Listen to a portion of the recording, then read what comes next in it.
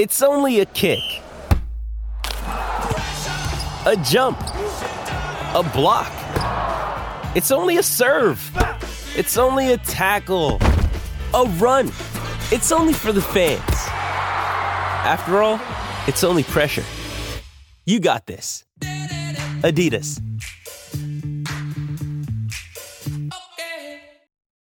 Why take one vacation with the family when you could take all of them? With Royal Caribbean, you don't just go to the beach. You visit a private island and race down the tallest water slide in North America. You don't just go for a road trip. You ATV and zip line through the jungle. You don't just go somewhere new. You rappel down waterfalls and discover ancient temples. Because this isn't just any vacation. This is all the vacations. Come seek the Royal Caribbean. Ships Registry, Bahamas. This episode is brought to you by Shopify. Whether you're selling a little or a lot, Shopify helps you do your thing, however you cha-ching. From the launch your online shop stage, all the way to the we just hit 1 million orders stage. No matter what stage you're in, Shopify's there to help you grow. Sign up for a $1 per month trial period at shopify.com/special offer, all lowercase. That's shopify.com/special offer.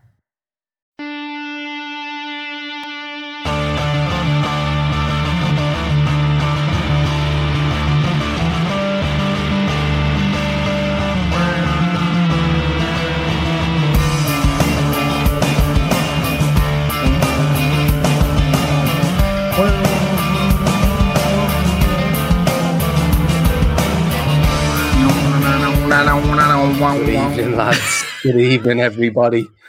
Andy's little singing intro put me on as usual. It's like Slash. never fails. Wow, wow, wow. It is the Forum. It is the Day Trippers. It is a Monday night. It is the Monday after the first weekend of the new football season, and it was a weekend which just left you wanting more, but we're going to have to wait now and all the way through until Saturday, 12:30 for the Reds' next game. In fact, the next Premier League game seems like a bit of a mad one to have to wait almost a whole week. But tonight, we've got a top crew. We've got right at the top above me is the toppest of top Reds, Andy Young. How are you doing? Yeah, feeling top. Feeling on top of the world. Yeah. And then next to me, as you see it on my right-hand side, we've got Steve-O Daly. How you doing, Steve-O? Evening, Ray. Great, mate. Looking forward to this. The highlight of my day. Excellent. Good stuff. I can well believe it. And he's going to, as soon as he finishes, he's just going to slip down into bed. There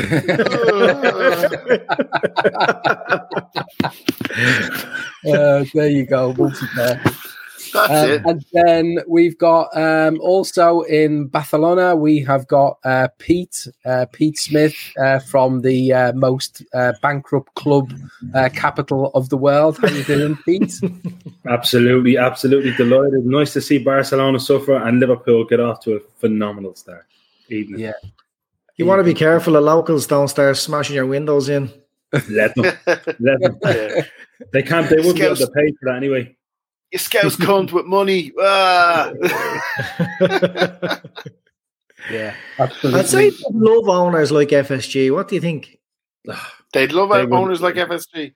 They'd die for them. They'd die for them. They'd die for them. They would. They would absolutely hate them. They would absolutely hate them. Why? They would hate. Because they live for being part of the bourgeois and having this false sense of fucking superiority about themselves. They're a fucking nothing club that until 10 years ago had won European Cup in fucking 60 years. Bunch of pricks. A lot of them. I like Steve. I like this fella already. Can we keep him? Yeah. Steve, let me There's clubs. Finish it on this. There's clubs in the Leinster Senior League that can register all their players. Barcelona can't because they're piss poor. There's clubs in the fucking Leinster Senior League with more history than Barcelona as well. Bunch of cunts.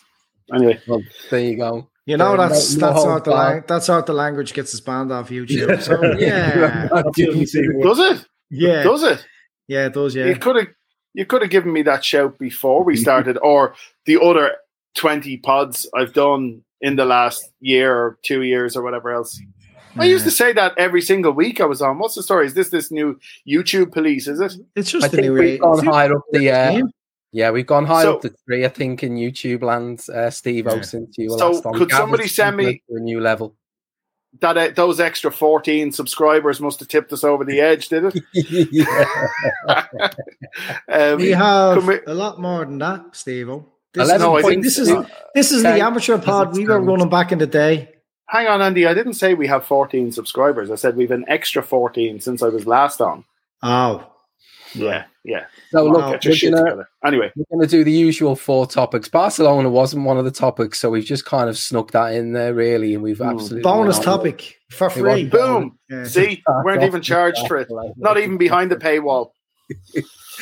So we're going to go through 4 topics as usual. We're going to get Andy on his soapbox to tell us all that the fun is back. We're going to then move on to squad depth, and Steve-O's going to give us his views on the Liverpool squad. I will have a discussion, which I'm sure plenty will enjoy, around why Liverpool are winning the league this season, despite some people actually ruling us out, not just of winning the league, but of finishing top 4, which is a mad shout. And then Pete is going to touch on a topic that has been in the news over the weekend around homophobic chants, and we'll get into a little bit of that towards the back end of the podcast. So, Andy, we'll start with you. The fun is back. We've seen plenty of fun being back in the Camden in Dublin Centre on Saturday evening. There was a good turnout of the day trippers watching Liverpool kick off the season. There was still a few Leeds fans floating around from the earlier kickoff who were still having fun despite taking an absolute bashing. They were plastered. couldn't stand up straight, really struggling by the time we got to sort of 7:30, 8 o'clock. Fair play to them for lasting the day out despite that result. But the fun was back. Good selection of trippers, and we've seen Liverpool win handily 3-0. But I think there's a bit more to it than that, isn't there, Andy? Yeah. Look, the Camden was great. We were about 10 trippers strong, so anyone who was allowed out, who could get permission off their wives was there. So that was great to see. Now, I wanted to just cover this. Like, we spent a lot of time whinging over different things over the last 6 months. So I just wanted to celebrate the fact that the fun is in fact back. I love that Klopp is smiling. His teeth are even more lovely. He looks reborn without the glasses. Looks fresh as a daisy, ready for a title challenge. After such a difficult year for him, it seems like it's behind him. So I think that the fun is back there. I love that the travelling cop is back. The Bulls listen to him belt out the Bobby song. The pictures when they're celebrating the goals, the Mo song, and the scenes from the concourse singing the "He's Our Centre Half" song. I love that the team looks themselves again. The familiar shape, Virgil spraying balls left and right to Mo, Trent, Mane, and Tsimikas. Getting on the ball and pulling teams all over the place. I love that Trent is back playing fullback from a number 10 position, and Tsimikas is doing his best Robbo impression possible. I love that Mane, Mo, and Bobby are pissing themselves laughing again after scoring goals. We spent the whole last season trying to work out what was wrong with these boys. We knew they weren't themselves, and nobody looked happy. It was probably a whole collection of things as we tried to work out through all of the pods last season. But whatever it was, it looks fixed now. This team looks ready to go again. They look fresh. They look hungry. And more than anything, it looks like the fun is back up the Reds. So I just want to talk about how much fun Saturday was, how much fun the last couple of games of pre-season were, and how much fun we're going to have this season. Because that's what it's all about. All this empty grounds shite is behind us now. And I'm looking forward to it. 3,000 Liverpool fans had the privilege of going there at the weekend. It's going to be significantly more, almost 60,000 Liverpool fans will have the privilege to go to Anfield on Saturday and be part of this Fun Is Back experience. Steve-O, from the point of view of what we've seen on the pitch, was it obvious to you that the players got a significant boost around playing in front of crowds again? Is it something that come across to you, or do you think we'll see it even more so when we play on Saturday? When, let's face it, we're playing a Burnley side who we lost to last season, and that was part of a calamitous run of results at Anfield, which you can't imagine would have happened with crowds there. Yeah, I think the Norwich crowd are actually a fairly vocal bunch to play in front of. So yeah, I think even though they're not cheering for you, I think you just get a buzz out of being in a ground with actual passion rather than empty stadiums where you can hear Kloppo bollocking the shit out of you all game long. So they're probably glad to be able to pretend they can't hear him when he's giving out to them because he does enough of that. But no, I'd say they love being back in a ground that had a full capacity, and I'd say, yeah, even though they've had a couple of friendlies at Anfield, stepping back out on Saturday, it's a great game for us to be coming up against Burnley in, to be honest with you. First game of the season back at Anfield, and I think if you can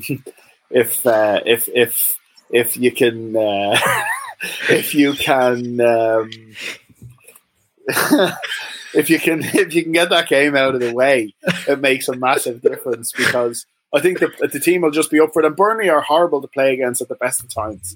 So just being able to get that game out of the way will be a big plus. Going in, into the third round of games. Chelsea, third game of the season, isn't it? And yes, going into that game hopefully with 6 points, because that's Stamford Bridge as well, if memory serves me. No, it's at Anfield.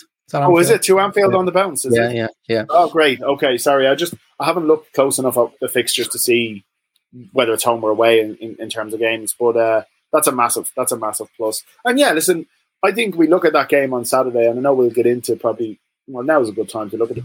5 first team players aren't in that squad, or aren't in that team.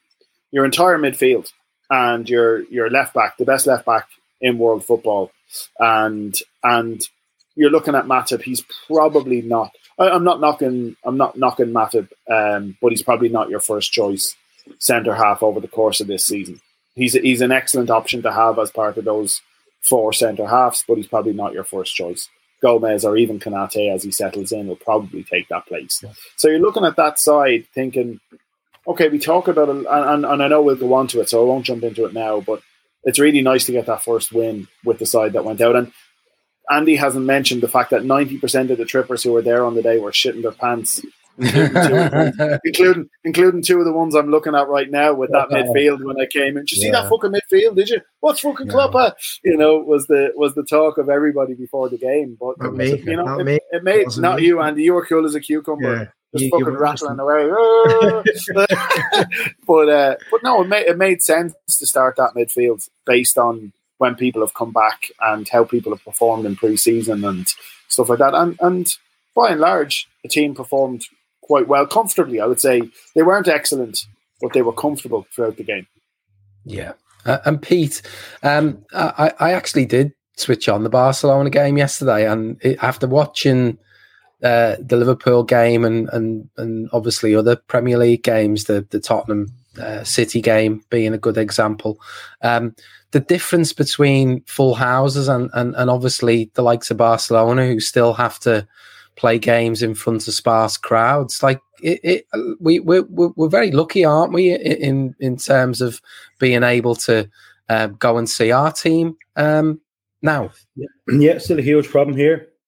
It's going to be a massive problem, I think, to be honest with you, because of the I've said it before, the various autonomous regions will make different decisions, and Spain, as you know, has a much older population than the UK and other parts of Europe, so they still, especially with the variant kind of creeping about, they still can't take the chance. So yeah, you're seeing Barcelona, whatever 11 they can put out yesterday, scraping across the line. So we are very lucky that, listen, there's a lot of it politicised. The government made a decision and they wanted to stick by it, and let's see what happens. So I think by and large as well, in fairness to the UK, they've gotten their act together in terms of, getting the majority of people vaccinated. So you're in that bracket where you're saying, okay, let's get back out there. But yeah, I mean, it's just a huge sigh of relief. It's great. Even watching it on the television. I mean, I don't know anybody that's watching us tonight. I just couldn't drag myself to watch an awful lot of games. Now I can't get enough. I've got access to the Sky channels, and I'm just watching all the games, even the insignificant ones to us, like Villa and Watford. I'm watching them just to soak up the atmosphere. It's the fun, as Andy says, the fun is definitely back. Yeah, and for me, what made it sort of back to normality was the fact that we got oversaturated last season, didn't we? The way that the games were so spread out. What we were back to this weekend in terms of the fun being back was just the normality of having, the early kickoff. Obviously, we had the Friday night game that really got things, that lit the touch paper, didn't it? And then we were into an early kickoff, a decent game. Then we had the 3:00 games back. We had five of those games, I think it was. 5 or 6 of those games, then the tea time game, then the couple of games on Sunday, back to I think about, and the way I feel in terms of the fun being back, this is why I said at the start, we're having to wait. It feels like the anticipation is already there for the second week, isn't it?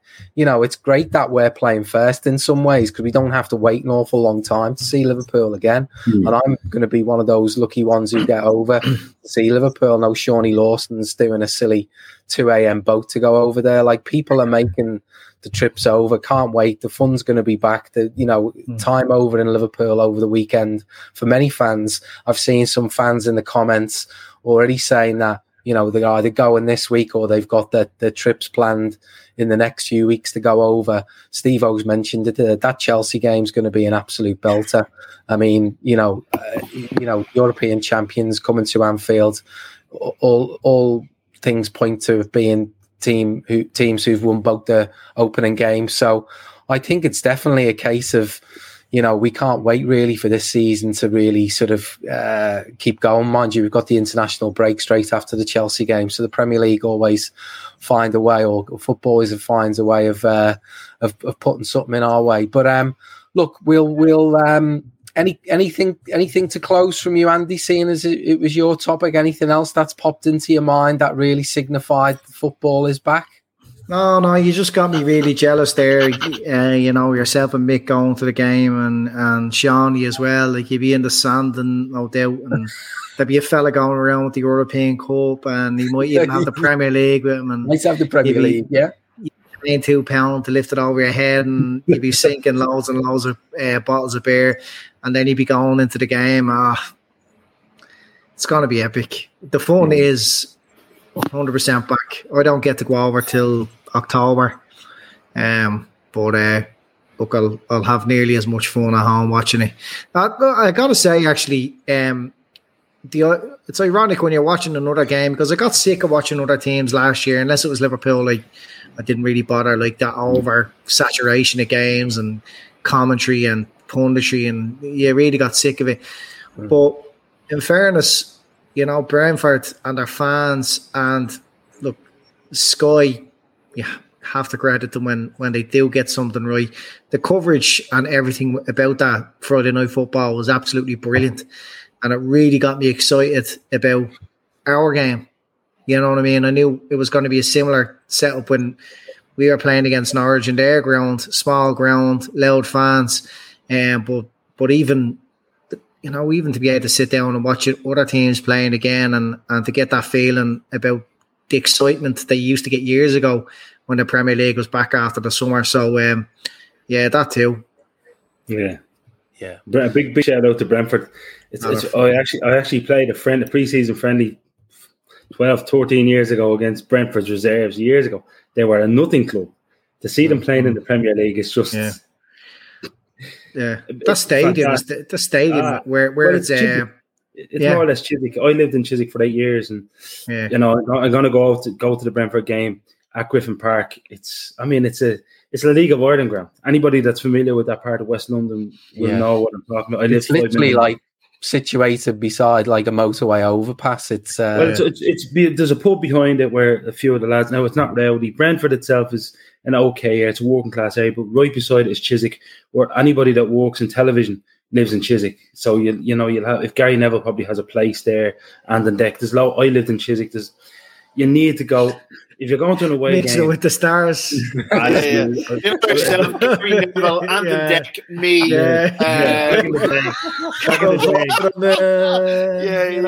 Holly mentioned the names. Holly Willoughby was around. Don't hate me. Don't hate me because I'm beautiful. They were all there. Who wasn't there? Who doesn't have a gap? Don't hate me because I'm beautiful. No.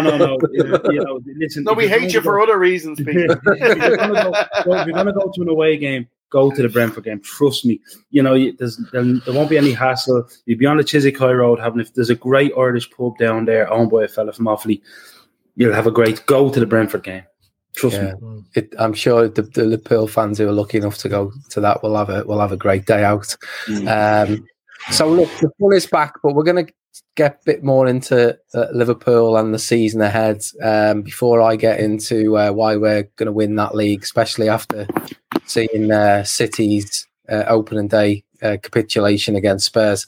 We'll let Steve-O talk a bit about the squad depth and basically what we saw and, touching on the whole fact of sort of a little bit of panic setting in. When you're seeing that, you'd no reason to think that Liverpool would do anything but beat Norwich on Saturday, but there were a few jitters when you're seeing a midfield of Milner, Keita and Oxlade-Chamberlain. Probably not one we'll see again this season, unless it's maybe a Carabao Cup game or something you wouldn't expect. So there was a little bit of that. I'm not gonna lie. With half an hour to kick off, and you see a team like that, but on the opposite end of it, you're seeing the likes of Jota getting a start along with Mane and Salah. You had the ability to bring on Firmino. You had the ability to bring on Fabinho. You didn't even see Thiago there. We've got a what looks like an able deputy at left back. So Steve-O, squad depth. I've sort of touched on some of the positions there, but for you, is it enough? Because I've seen other people say that this is almost a skeleton squad that we've got. Yeah, I think I think it's a case whereby you're looking at I listened to a lot, so I was away for a few days before the match on Saturday, and I was consuming an awful lot of podcasts and stuff like that, which I normally wouldn't do, but just because I was away, I was in the car 6-8 hours each day. Gumball Rally, was it? Gumball, well, it wasn't. I actually passed the Gumball Rally in Killybegs. They were going the opposite way to us, but yeah, it was the retro Gumball Rally was on this weekend. But yeah, so we were spending 6-8 hours a day in the car and listening to an awful lot, like the Guardian and fucking Off the Ball and Second Captains and all. And everybody talking about it was talking about how we were really going to struggle. People were reckoning we were in the mix, but they were talking about the depth that United have, that Chelsea have, that City have. And it just got me thinking, do we have enough depth? Or it's not do we have enough depth? We have enough depth. Is the quality of the depth that we have good enough across the squad? And I suppose we proved 2 years ago that you can win a league with 15 players ultimately if you get lucky or if you don't have any major injuries. But how often you can win a league with 15 players is the next question. And if we're real about a few things, everybody wanted Tsimikas to do well the other day. And I'm sure he'll grow into it over the next few games whilst Robertson's out injured. But how stable he is, he did give up possession on a number of occasions. He got caught out on a number of occasions. So we have to watch that.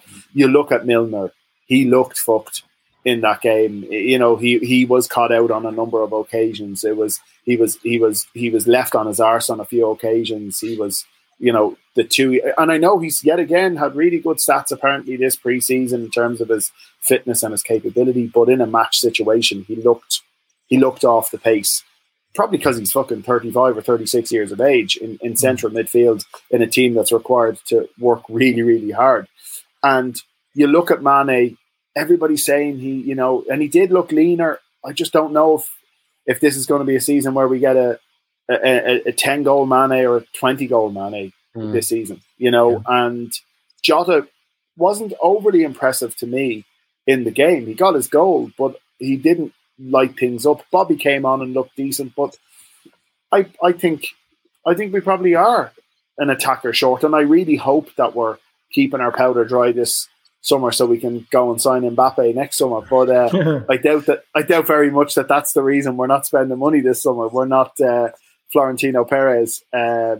So I think it's done from a business decision rather than a cunning plan point of view. And therefore, I'm actually okay with this guy. I know I'm flip-flopping here in terms of my thoughts on it. I don't actually care too much if we don't sign anybody else between now and the end of the window.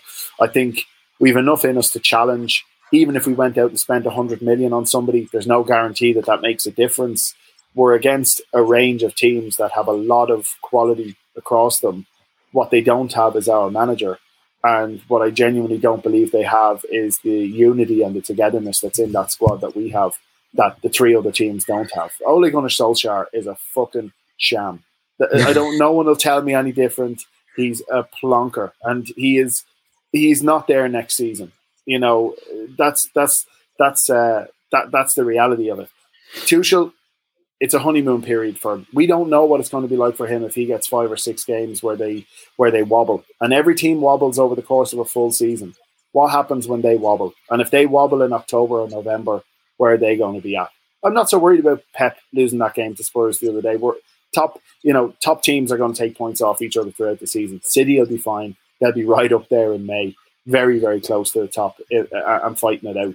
But I look at who we've got around us, and I think it would be nice if we brought in another player in that sort of attacking area. But like everybody's talking about the need for a Gini replacement. I'm not sure we have that need personally. I would like to see another attacker come in, but if they don't, I'm not too bothered. So I'll leave it over to the others to give an indication of what they think.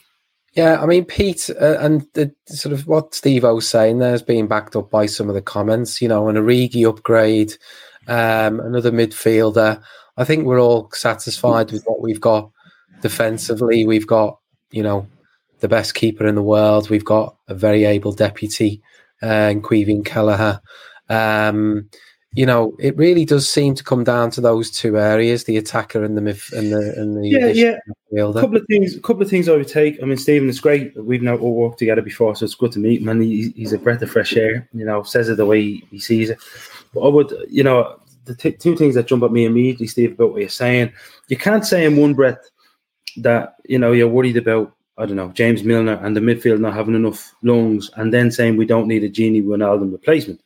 Just can't do that. It's one or the other. I believe your second point, which kind of contradicts your first, is right. I think Gini Wijnaldum has created a bigger hole in the squad than we think. I don't think it's an emergency, but we'll probably feel it against the bigger sides. That's one thing. You're absolutely just on right. that, Pete. Yeah. Just on that. What I'm saying is, Milner looked out of his depth, but Milner isn't going to be relied upon for 25 games this season. No. And I'm just saying you can't say both things. Well, anyway, I agree with you. Wijnaldum needs to be replaced. With regard to up front, I think everybody in the dog knows that we need something up front. I think you're a little bit harsh on Jota. I thought you done all right. I think Salah, to be honest with you, this is the year where he actually could be really in contention for the Ballon d'Or. It depends on how well we are. I really don't see anybody else in the world that is, and I keep saying about him, he's probably the most underrated player in the world. So we're looking at every week. I wonder what record has he broken. It's incredible. Mane, I think just had a bad season, and he has set his own standards. He has set the standards so high. I mean, I think of Bayern Munich, Mane. I think of when he signed for his first against Arsenal. I haven't seen anybody make that kind of impact for us since John Barnes, since I was a kid. So Mane gets a pass for last season, considering it was such a disaster. And you're right about what a lot of the media was saying. I've seen somebody saying today that Leicester are going to replace us in the top 4. I mean, we limped the whole season last year, and we were an okay third, to be honest. So I think we'd be okay. So like, if Leicester lose half their squad, like we did last year, they've more depth than us. Like, look, it's just let's be honest. There's people out there just saying things. Just to say, and I agree with you, Andy. To be honest with you, since I first met Andy, it's maybe kind of sit there and look at Liverpool and go, what really is going on? I tell you what, in my opinion, and it goes under the radar, and Andy and I were talking about this before we came on, the amount of contract renewals at this club of absolute world-class, world-beaten players that you won't find at any other club within 6 weeks is unprecedented and unheard of. If this was another club, you'd be talking about maybe Van Dijk wants to go to Real Madrid after he gets fit. Who else signed a contract? This was Liverpool 4 years ago, Pete. Yeah. That's not even another club. Exactly. Maybe Trent Alexander, wants to replace Dani Alves at Barcelona. Maybe these guys have had a but they've all signed new contracts. And what annoys me about these bottom reds, as Andy calls them, and Andy quite rightly calls them, because they haven't got a fucking clue what's going on, is that this man and this club and FSG and Michael Edwards and Jurgen Klopp has committed these players to new contracts. Now, if somebody comes in to grant our wish list, going in and replacing Origi as a supplement to the front foot, and maybe a little bit of creative quality in the middle of the park, maybe I think this is just a dream window, and I can't believe we've got it done. But if we do nothing else but what we've just done, and maybe bring in another forward who's not a world beater but can aptly cover the 4, I'll say this has just been an unbelievable. What I can't believe is the amount of moaning I'm completely with Andy when it comes to the amount of moaning that goes on. And by the way, I was one of them. Steve, I was like you. I was like, what else are we going to do? But sometimes you just have to sit back and go, look at these lads signing new contracts 2-3 years before their contract extends. I mean, for me, that's the sign of a well-run club. These lads, the top players in the world, by the way, are looking at this club going, I want to be there into me early to mid-30s. That says everything. Yeah. No, I agree. And to be fair, I'm one of the last people to say signings are the answer. As the lads will testify to over the years, that's always been my thoughts, that Jurgen Klopp and what he can do with that squad is far more important than bringing in a new player for the sake of it. I do want to call Paul Smith out on something here, though. He's just said we need midfielders in the mould of Arielien Tchouameni, right? And then said Harvey Elliott is overrated 2 minutes later. Now, if you can tell me you've seen enough of that fucker for Monaco to tell me he's worth buying, but Harvey Elliott's overrated, having performed the way he did for Blackburn last season, you're talking bollocks. Sorry. Yeah, if Phil Casey was here, he would say shiny new things. And move on. Magpie. Yeah. I mean, just in terms of the squad, obviously, Andy, we have nailed down players that would guarantee essentially us getting the best years out of some of these players' careers. Yeah, and we've already got. I think one of the things is something I'll touch on a little bit more, but one of the things that possibly goes under the radar a bit is what we're doing is we're extending contracts of players who have already proven to be winners. They've already won, in a lot of cases, a league title and a European Cup. So, like, this is a team that's proven winners. We're not sort of shooting for the stars. We're not trying to, Harvey Elliott, Wrestling Green. Well, that's probably a state that could go on for a little while, and Paul Smith is in the mud after Steve-O just dragged him there. In the mud. Paul Smith's in the mud. La la la la la la la. That's Steve-O's dragged into the mud. And actually, Steve-O, if Steve-O really wants to, Steve-O can send you to Massey's. He's got I've got the hurl to prove it. He's got a hell to prove it. But I mean, if we look at one of our other title rivals, Andy, we've got Ole at the wheel. Yeah, they brought in some shiny new things. Yeah, they had a big win at the weekend, and they've got their fan base hyped up. With with their signings still to essentially come in and make an impact in Sancho and Varane. So, like, when you compare us with them, like, do you get a little bit concerned that we're not sort of adding some additional pieces to a position of strength? Like, would that make you feel a little bit better? Yeah, look. As much as the next fan likes shiny new things, I like shiny new things. Brand new players are great, but Klopp has a lot of trust in that team that won us the league 2 seasons ago. Last year was a disaster, and we won the Champions League the year before that. These are players that are still in their prime, who he must be thinking after this contract or halfway through these contracts, he will start to replace them towards the end of his own contract. But, like, talking about squad depth, Liverpool have the best 11 or probably the best 14 in the whole league.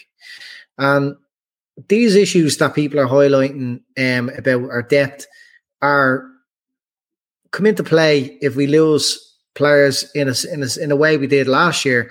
Obviously, we lost Virgil for the season again, or Gomez for the season again, or Matip out for the rest of the season again, Alisson out for a period of time. And then you have to pull apart your best midfield and put Fabinho playing centre back. You have to put Henderson playing centre back, and then you have to play Milner there, Ox there every single week. That's a different conversation altogether. But the game against Norwich was what we would have in 70% of games. Norwich away, it's similar to sort of 70% of games where you can't afford to change up your midfield. None of those players are going to be your strongest midfield this season. So you got Virgil that's bypassing the midfield with searching balls. And then when we were with the times of the game that we were into possession, they did a good enough job. That's fine. And Alan Burke made the point earlier. He thinks we'll see us rotating a lot. Klopp tends to rotate and make a lot of changes at the very beginning of the season, probably up as far as November. And then come Christmas, you kind of to get us through that sort of loads of games, you start to see the strongest playing a lot. But, like, it's very difficult to bring in a better player than Origi, and then he knows he's got to get past Salah, Mane, Firmino, and Jota. Who's gonna fancy that challenge?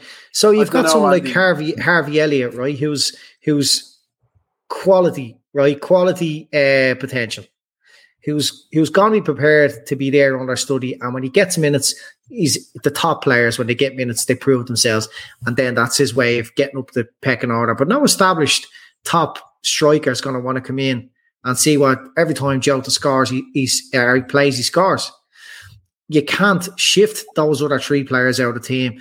So when we talk about depth, that's when you lose 2 or 3 of those players for the season. But you can't. That's not how a manager would be planning for the season with this risk factor that you're going to lose 4 across your top 4, and then you bring in somebody of a better quality than Origi. It's a hard balancing act. Midfield, yeah, Ginny, I love them. You know what I mean? He's always fit. You would say it's going to leave a massive void in the midfield. I think it will, but you have to remember we bought an extra midfielder last summer when we didn't really need one. He brought in Thiago then. And I think the writing was kind of on the wall that Ginny might even go at the end of the window last year. As it turns out, we went for free this year. But that was the succession planning for Ginny. There's no way Thiago's coming into that Liverpool squad and not expecting to play every single week.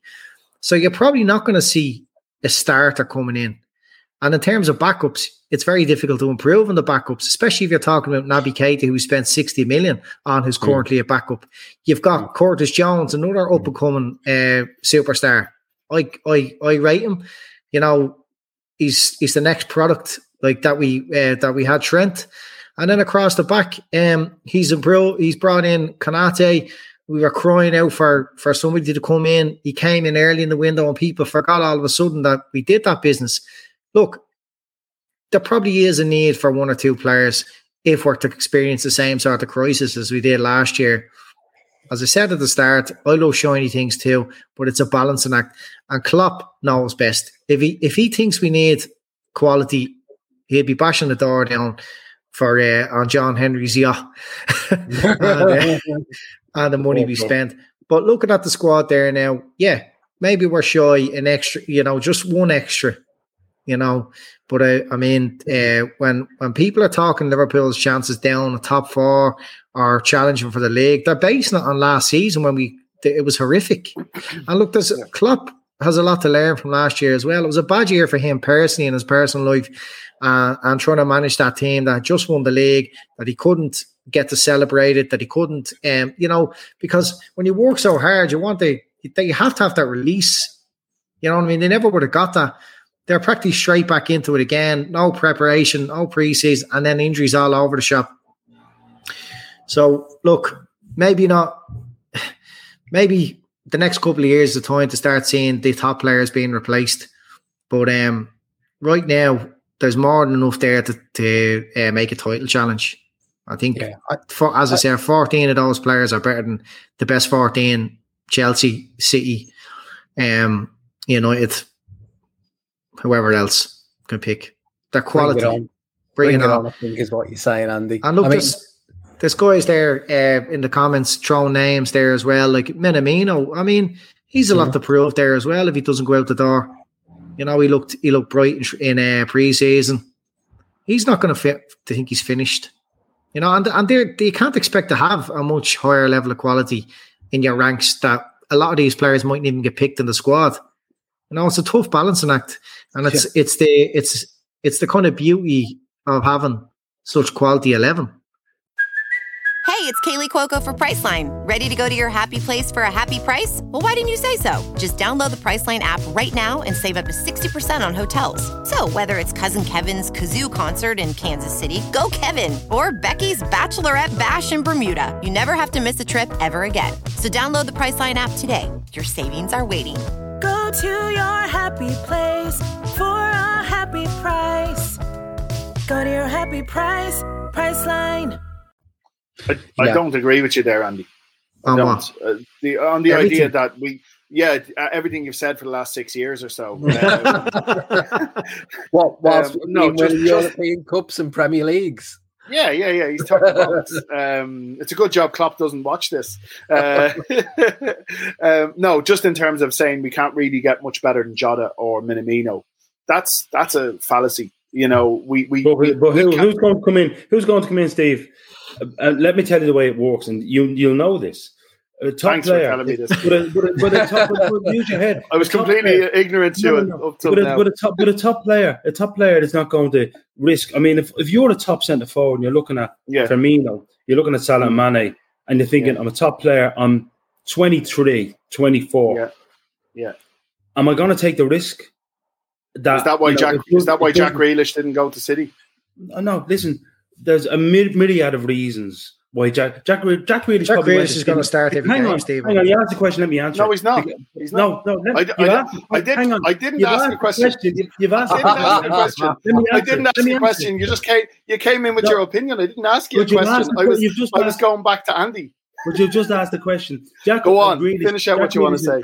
As Jack Grealish said, you asked the question, I'm going to answer it. Because Silva is gone, and he probably fancies himself to go in there and replace Silva. Manchester City haven't replaced that player, that in the whole player that can make. They don't have a centre forward, so they need somebody that can put a ball on a plate for absolutely anyone. And Jack Grealish is perfect at doing that. Now, will he do it? I don't know, but that is exactly why Jack Grealish has gone there. Anyway, next point top is players. A top centre forward is not going to sign and risk his career and not being able to shift. Of course he will. Of course he will. Of course he will. The club didn't approach. It's not like the club approached players this summer and they were turned down by top players who didn't want to come and play. I didn't say that. We didn't. But you're saying they wouldn't. They would. We just haven't made the approaches simply because we don't have the money to. We don't have the money to because for the last 18 months the club hasn't had the commercial income that they normally would. Let me finish now, Pete. Yeah. Let me finish.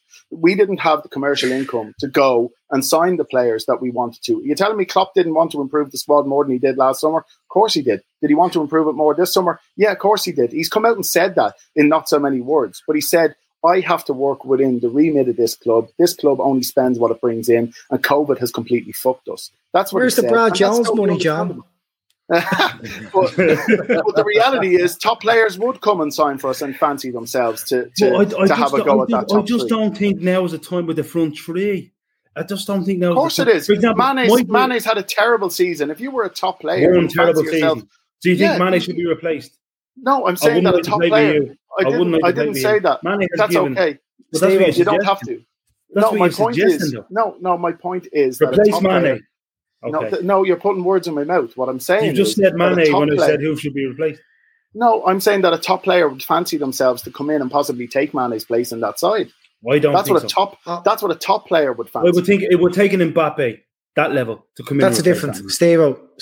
It was me you told I was talking shite. So can I answer that?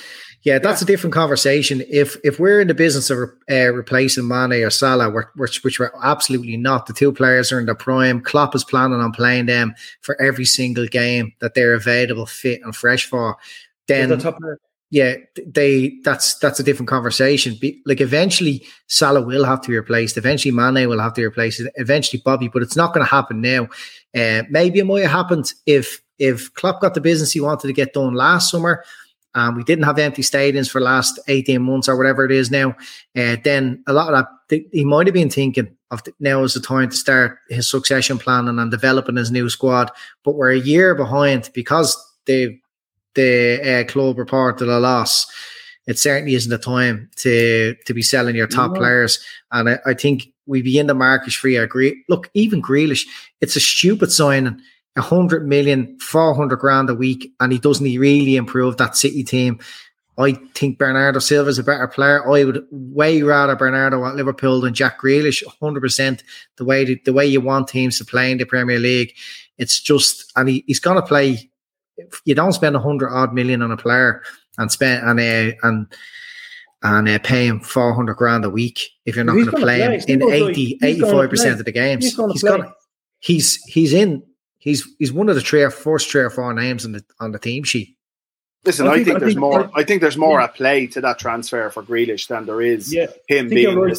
It's the fact that he's English. It's the fact that he's an icon for English fans. Man City aren't seen as a relevant club. Grealish, Sterling. That's what Pep wants. And John Stones, well. Obviously, and John Stones. Absolutely. Well, but listen. Harry Kane makes perfect sense for them, and probably by Thursday they will have a centre forward because they'll probably have Kane. They've lost Aguero, right? They want to it's a pair, like if they with unlimited funds, it's a bit of a no-brainer to bring in Harry Kane, one of the top scorers for the last 4 years. You won't get Salah from us. It makes sense, but that's not what we're at the moment. Certainly, if Salah was going out the door, then what I'm saying is, we have to set our standards higher than Minamino and Divock Origi as challengers to Salah and Mane, and to think that players won't come here. Jota is a prime example. Well, he had all the stats. Yeah, okay, can I just say, look, you're talking about high standards. They've brought in Konate, right? They've spent 40 million or something like that. It's just because we spent like 70, 80 million on Van Dijk, it makes that look like a cheap version of a centre-back signing. But they brought in Konate when we've got Gomez and Matip, who've been absolutely immense for us. And Klopp has identified that maybe these players won't be quite available based on their injury record, so it's worth spending the money on. But if you're going to, like, if you see Salah, who's normally available, Mane is normally available, Firmino doesn't get injured too often, and then look, you've got Jota to come in as well. Doesn't make very much sense to go out and spend 50, 60 million on a player that's going to be. Yeah, listen, I'm not saying you have to spend it. I'm not saying you have to spend it. Top players aren't always expensive players. You know, you don't have to spend huge money to get a top player, and you don't necessarily get a top player if you spend huge money. We've seen that over the years. Lots of other clubs have seen that when they've gone out and spunked. You look at fucking Nicolas Pepe, 73 million for Arsenal. He's looked dirt since he was signed. So I'm not one of these people saying we have to spend money. Far from it. I'm just not buying into the idea that we can't expect a higher level of backup than Origi and Minamino, because both of those players, Minamino at Southampton didn't like the World Cup. Origi has been brutal since he scored the goal against fucking Spurs in the final of the Champions League. We have to move on from these players. Accepting that they're as good as we can get to back up our squad isn't acceptable. Or not that it's not acceptable. but it's okay for us to set our standards higher than that. Yeah, I agree with that. And it's difficult, Dave. You know, it's difficult to find players that will come in. That's what I'm saying. There's two things at play, really. Liverpool sniff in the direction of a footballer, and 10 million quid goes onto his price. Of course. Yeah, I understand. You have to be able to give the younger players minutes as well. Trent didn't get into this team without being given minutes. Curtis Jones won't establish himself in our midfield without being given minutes. You have to have them. And that's why I'm not bothered. Available. And Harvey Elliott is the next. Yeah, I agree. Yeah. And but he played Harvey Elliott centrally for a lot of this pre-season. I don't think he necessarily sees him as a player to take over from Mane or Salah, because he doesn't have the pace that they have. He's a more technically gifted player. From the honestly limited amounts I've seen him, I've watched highlights of Blackburn last year when it would come up on the feed of him having done well, and you'd see 3 or 4 minutes of what he did, and he looked impressive.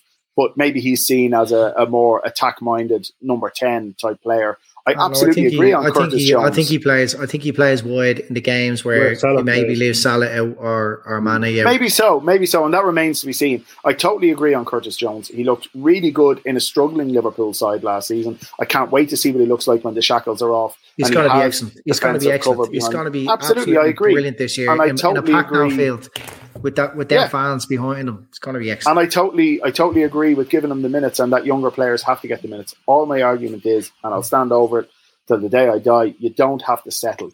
And the reality is, I think that the only difference I had was like, yeah, but what big time? But you made a point there a couple of minutes ago to say they don't have to be expensive players. Exactly. Pedro Neto off Wolves. Yeah, Pedro Neto off Wolves. I think there's a list. There's a list of 4, 5, 6 players who we've been linked with over the last sort of 12 to 18 months, and that even more recently, Bowen of West Ham. I mean, there's certain. I think there's a certain type of player that Liverpool will look to bring in to be the next Mo Salah, to be the next Mane, to be the next Jota. And what I mean by that is the next player that we can buy in the sort of 40 to 50 million bracket that will go on to be someone who's worth more like a 70 million Pepe type of player that never actually became any sort of a player in Arsenal's case. And I think, to expect us to go out and buy, this is why and many Liverpool fans will be convinced that Mbappe just isn't going to come to Liverpool at any point. That's not, we're not going to go out there and sign, a Lukaku, a Harry Kane, an Mbappe. That's just not where we're going to go shopping. And I do think a player can be brought in who is better than Divock Origi and can potentially compete with the 4 lads that we've got there at the moment. So look, we'll move it on. It's always good to have a healthy debate. A few popcorn emojis went into the chat there as that was unfolding, which was good to see. But I'm going to bring it back to Liverpool winning the league this season. We obviously got a little bit of a sample of what our rivals are likely to do this season on the pitch. We've seen, United winning very comfortably. We've seen Chelsea winning very comfortably.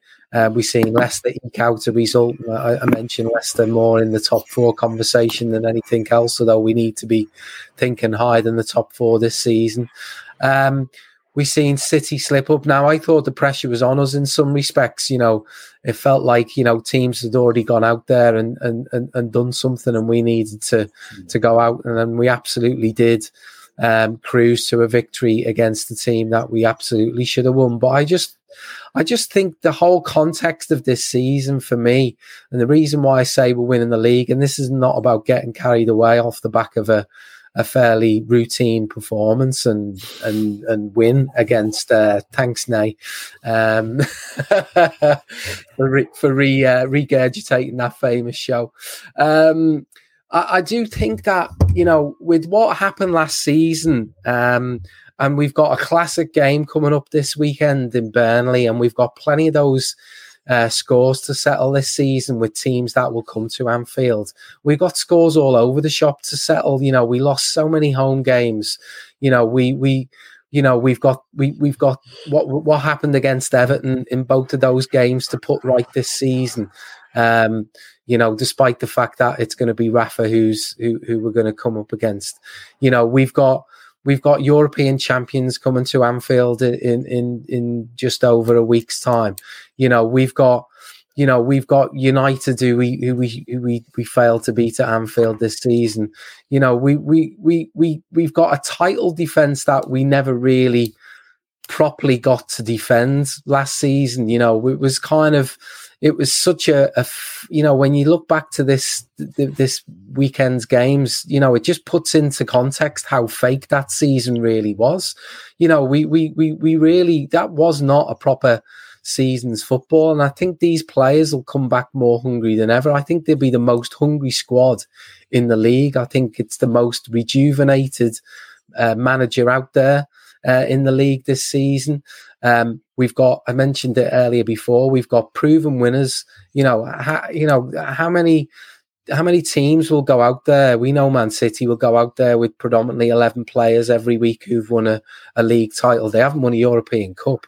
You know, which teams are going to go out there and be proven winners? I remember every season when we said this year was going to be our year, but we always had that sort of, you know, that in the back of our mind, but no one really had done this before. No one had won this league before. Well, look, everyone's won this league before, pretty much, who's going out there. And I'm absolutely convinced that we will bounce back. I think City have got such a tough job this season to retain this league. It's been proven over the number of years the Premier League's been in existence how hard it is to retain it. And I just, for me, you know, you can overreact and you can do all your hot takes, but I just feel that for City, as well as trying to retain the league, the deflation that came with losing that Champions League and what they'll be putting in to try and correct the wrongs of what they feel of not being able to win that European Cup,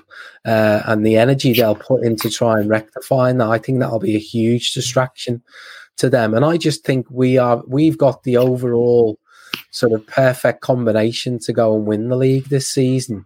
I don't really need to come to Andy first. That he can really finish this topic off at the end. So I'll come to you, Pete. Where do you see us where do you rank us in terms of title contenders?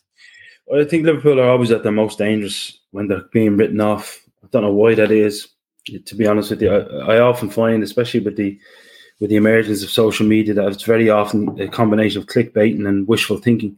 You know, there's very few people out there that are actually critical, you know, when it comes to any of the top teams. If you're in any way critical about Liverpool, you'd say that stability is very, very important in the game, and it doesn't matter how much money you spend, you have to, shall we say, embed even top players into your system and into your side. Liverpool at the moment don't have that problem. They've just locked everybody down. And you use words like rejuvenate, and I think that goes over an awful lot of people's heads. A lot of people are like, whatever.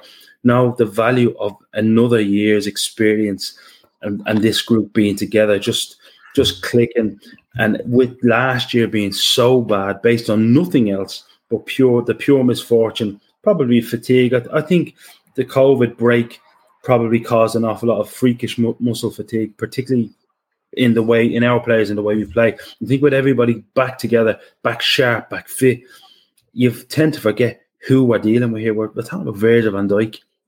You could make an argument for being the best centre-back that has kicked the ball in English football, certainly for the last 30, 40 years. Without exaggerating, you talk about a front three that doesn't really need, any tweak. It needs to be supported, as Steve says, better, but it certainly doesn't need any changes. And you just look at, we've got the best goalkeeper in the world. You've got the best emerging right back, established probably right back in the world. To be honest with you, I look at Manchester City, and don't get me wrong, lots of lovely touches, but still a back four that has been spent, a back six now, that, he spent the guts of £500 million and still can't get right. Spurs, if you watch the game, you just had that feeling that if Spurs got at them, could make it stick in the final third, and they got a couple of chances that they were going to score, and they did. That's exactly what they did.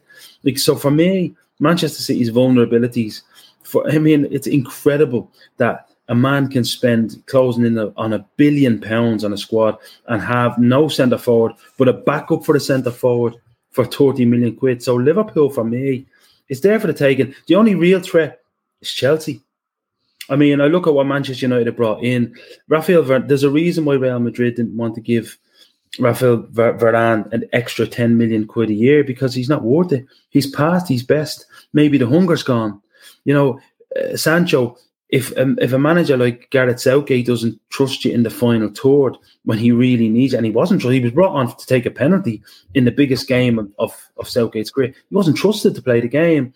So these are players. Paul Pogba doesn't want to be there. Bruno Fernandes, don't get me wrong, he'll get on the end of things. But again, you're always looking for somebody in that midfield to kind of make the others play. That's always. You're not going to win a league with Fred and McTominay. I still think Wan-Bissaka is a liability, and Harry Maguire is Harry Maguire, and they don't have a goalkeeper. So I'm looking at, again, Liverpool, and I'm looking at Chelsea. A lot of people writing off Thomas Tuchel. I think Thomas Tuchel is a good coach. I think he's good for the German players that have been brought in. That Jungfle that they have, the false nine, Havertz is a good player. But again, Chelsea have their weaknesses too that we don't have. So for me, to be honest with you, keep writing us off, because I really think other teams are spending to catch up with us. That's the whole thing. Every time another team brings in a player, he's as good as Van Dijk, or he's as good as Salah, or he's as good as this. It's in their heads. We need to catch up with Liverpool. I think Liverpool are, to be honest with you, again, it's going to be it could be a bit like when we went 10, 20 points ahead. That mightn't happen, but I honestly think we're that far ahead of other teams. I just think as fans after last year, we might have forgotten it a little bit, to be honest. Yeah, I mean, Steve, I think, something that Pete's mentioning there about being written off, third up, I do sense that, a lot of the so-called experts see us as being the third or fourth best team in this league. I think that hugely underestimates us. What's your view? It's a hard one to call. I disagree with Pete on the Sancho thing. I think a player that's for 2.5 seasons. No. I'm just saying for a player who for the last 2.5 years has had a goal involvement per game, I in no way would take Gareth Southgate's opinion on a footballer as anything to do with their capabilities. He's a defensive shit bag. He made the final. Yeah, but but you know what? Jared Houllier won 5 trophies. It meant his fucking football was septic. But his football was septic. I mean, and one of the top national federations trusted Gerard Houllier to run the whole shop. You can't say that about Gerard Houllier. Gerard Houllier. What did I say? He's a very defensive coach. So let me just make my point here. Excellent coach. He wasn't excellent. Gareth Southgate is a very defensive-minded coach who shit the bed every time he was up against something. That's why Jadon Sancho didn't play, not because of his capabilities, in my opinion. So for me, I think Jadon Sancho has the capability to come and be a really effective force in the Premier League. The problem for Man United, I think, is their inability to pick who their number one goalkeeper is. The fact that they don't have a world-class goalkeeper. They don't have one, Steve. They don't have one. He's not good enough. Exactly. They don't have a world-class. They don't have a world-class keeper, regardless of which one they pick. Harry Maguire is a lumbering shitbag, and 80 million for him, and England captain, and all the rest, or England vice captain, whatever the fuck he was when Kane wasn't around. But Man United captain, should I say? Varane isn't I still think Varane's actually a very good player. I think he could have been an excellent player alongside someone like Van Dijk. I'm not saying Van Dijk, but I think putting him in alongside Maguire isn't the answer there. Do you not think, Steve, that's a problem when you're trying to say, I think this fella's an excellent player and he could be great beside somebody great? I find that's a problem. Like I think Harry Maguire's the problem. This is everybody was talking about we need to find a partner for Harry Maguire, and my opinion is Harry Maguire is not the answer. You don't need to find a partner for Harry Maguire. You need to find someone alongside him that makes him better. And I don't know if Rafael that's a problem. Going to do that. You can't call someone a good player based on the fact that you need someone to unlock his ability. Like this, that's why I have a no, exactly. I agree, and that's why I think Maguire's a poor player. I don't think he's an 80 million pound defender. I think he's slow. I think he's reactive. I think he gets burned far too often, and they're not going to win a league with him. They have tremendous firepower. Paul Pogba was phenomenal on Saturday. People saying he's not consistent enough. I think he suffers with injuries too much, because when he was in the team last season, he actually had quite a lot of involvement in their good play. And I think he will again this season. It's whether he can play 90% of their games rather than 70% of their games. McTominay and Fred, totally agree on them. Both very average players. But average players in that part of the park, if they're just doing a consistent job, they can do the job for you. United had average players in those positions at the best of times throughout all of their title winning teams. But they had the firepower in front of them and a solid defense. The Potts goals get you goal out of nowhere every week. Yeah, but then they'd have a Park Ji-sung, or they'd have a Darren Fletcher or a Michael Carrick or whoever it might have been alongside them.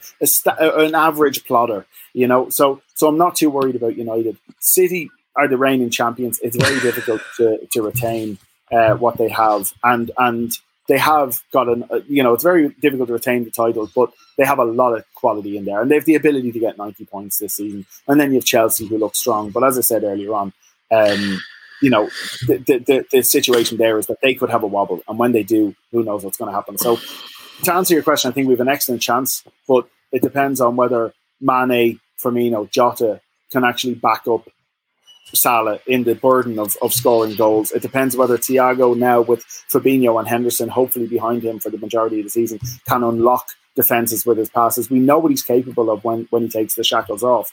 But this team was a very disjointed team last season, one that really didn't know its head from its tail, and understandably so, because of the way they were getting fucking 20 centre-back partnerships throughout the season. So with a bit of stability this season, I think we have a great chance. But it's going to be the first proper title race with a few teams involved, I think, in a long time. Yeah. So, just on that, So I think we'll finish fourth. Well, at least we finished top four, Steve. Yeah. Although Leicester could hit us, No, I think we're first or second. Genuinely, I think that's where I think we finished first or second, and within 3 or 4 points of either winning it by 3 or 4 or second by 3 or 4 is 10 points. 10 points. So, Andy, a close title race is kind of where Steve-O ended up there. The one thing that we've seen some pretty epic title races in recent times. Obviously, the one with City not too long ago. The title race where we threw it away against City a number of years ago. One thing we haven't seen is something that we seen in Spain actually last year, where there was sort of 3 teams in contention almost to the last day of the season. Like, are we getting to the stage now where you could potentially see that between 3 teams of Liverpool, City, Chelsea, United, like it being that close, and we could actually have something that we've not seen for a long time with more than 2 genuine title contenders come the last sort of 2 or 3 games of the season? No. I'll tell you why in a second. I just want to read Fernandes because it's the only clean comment he's ever put up, and he's always commented. But he's saying Trent is probably the best, or one of the best attacking right backs, but certainly not the best right back in the world. Look, could do that conversation to death. Trent is the best right back in the world for us. If you're Liverpool and you play like us, Trent is the most ideal player on the planet to play there. Absolutely. If Trent is playing in a different team that maybe set up a little bit differently and expect to defend a lot more, and you don't have a midfielder who drops back and centre backs who are so good on the ball, who can push up the pitch and they're comfortable and pacey, then maybe like England, Trent isn't quite the most suited right back, but you'd play him on the right side of midfield or in attack or whatever. Anyway, on to your question. No, I don't think. Look, for a team like Liverpool, who I think suffered most from the lack of crowds, I think that team, that manager, buzz off the crowd more than anyone. No fans was the perfect storm for City, who started slow. They started to get a hold of the league when Liverpool slipped up and they were able to just go to ground, have it their way, death by 4,000 passes. They totally changed the way they played, and teams weren't there to put it up against them. First game of the season, they go to Wembley, and the Spurs fans are back in, and they're or whatever the Spurs Stadium. Yeah, it's the same, isn't it? It's the Spurs Stadium, the Spangly Spurs shiny stadium, yeah, big, massive, roundy stadium with shit atmosphere. And the Spurs fans are not even the best fans. They just like chant, "Come on, you Spurs," for the whole thing. and they play okay for 15 minutes and then they fall apart. City won't like going to crowds, like the Brentford crowd. They won't get it their own way. The opposition is going to react to that crowd, the atmosphere, throw in the extra tackle, and force mistakes from City. So I don't think City are going to have it their own way at all this season. And when we challenge City and we put it up to them, we're better than them. You're talking about United. United had the most amazing season they could imagine last year and finished 5 points ahead of our horrific season with no defenders. Chelsea, they're far from the complete article to win a league. I think the league will be won this year with 90 odd points, and that's going to be us. And second is going to be in the low 80s. I think that'll be City. And you'll see a good battle for second, third, and fourth again. But I think Liverpool are the team that can get 90 points again. Look, Ray, you hit the nail on the head at the very beginning of this conversation. That title defence last year, they never got to defend the title properly. They felt sorry for themselves. I said at the start about the fun being back. There was no fun last year. It was just routine. Even though we were top of Christmas, it was this every week, this routine. It looked painful, and it was a struggle. But if we can keep players fit and they can get back into the mindset that they are the best team in the land, and they can stay fit, then I think Liverpool are the team that everyone needs to worry about more than anything. Nobody's going to want to come to Anfield. Can you imagine we would have lost 9, whatever it was? How many games in a row did we lose at Anfield last year? 6 in a row. Was it? 46 in a row. 18 points that should absolutely be straight back on the board this season. There's 18 points that probably would have won us the league last year. Like that's how much the crowd matters to Liverpool. And I think City, if they get Kane, that's a big improvement to what they have there now. Yeah. But the likes of Grealish, it doesn't. If I was a City fan, it doesn't improve them 100 million. No, it certainly doesn't. No. And if he doesn't perform to the levels he was performing at Villa, and it's a total diff. Someone said it earlier on Twitter. It's a typical Nigel Clough scenario: big fish in a small pond, small fish in a big pond. Like if he doesn't get going, I know if they get Kane to just score goals, he will and he doesn't have to do anything other than bang. He's good enough. He's good enough to score goals. Yeah, but there's a big focal point now on Grealish to perform in that City team. It's a big test of his character as well, Andy. We've seen little indiscretions from him, a little bit maybe immaturity or whatever. But he's going to have to be. He's 25, Ray, or 26. Yeah, we probably haven't seen those in the last couple of seasons, though, Ray. Have we? Yeah. Since he kept Villa, he kept Villa up that season, and then they were very good last season. I think he copped on when he came back up into the Premier League, and he has shown himself to be a leader and a more mature player, and I think he'll be fine at City. I think he'll do well for them. I just don't think he was exactly what they needed. I think Kane is exactly what they needed. I think if you're City, exactly. I think you're right, Steve. If you're City, you try to buy John McGinn as well. I mean, I cannot believe that fella goes so far under the radar, and you're missing a trick. I mean, with Fernandinho being 36, I'm saying let's throw 50 million at John McGinn. You know what I mean? And try to, John McGinn's a smashing player. The relationship is there with Grealish. I don't, to be honest, I think all of these poster boys, sometimes you miss who's really doing the work. Grealish played in the season where Villa almost went down. McGinn didn't.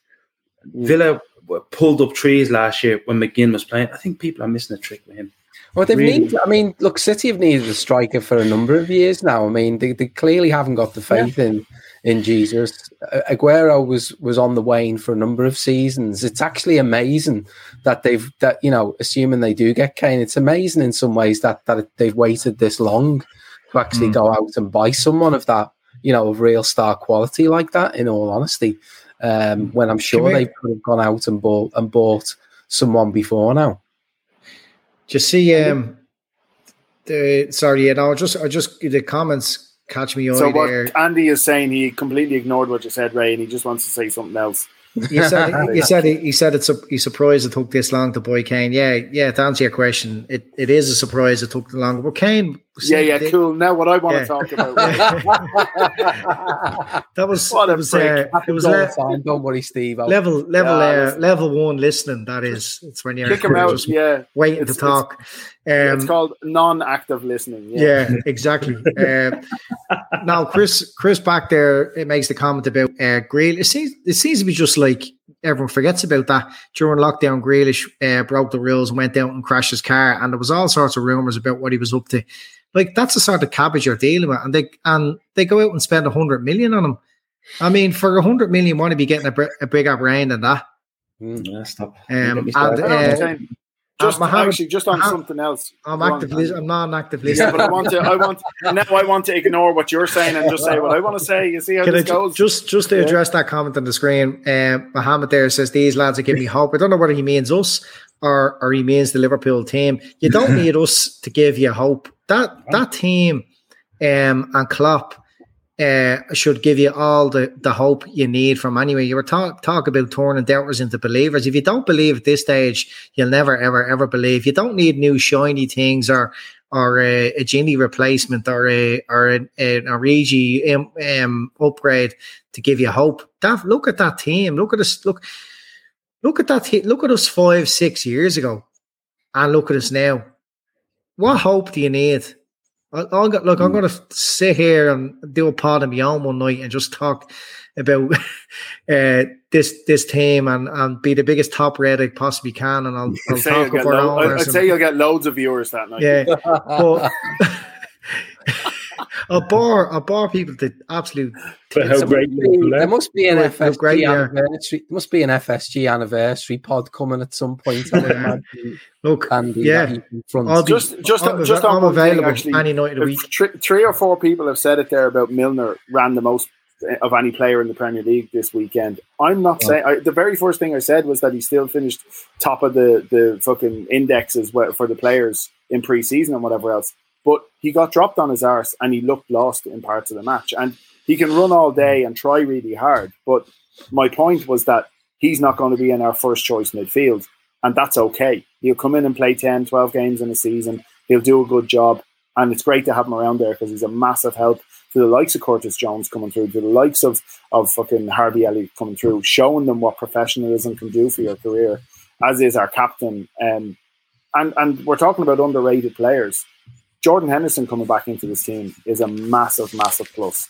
We're talking about Thiago, we're talking about Fabinho, but to be honest with you, Jordan Henderson coming back into that midfield adds so much to it. And so much in terms of its ability to break quickly, the ability to play a 50, 60-yard pass and open up a team.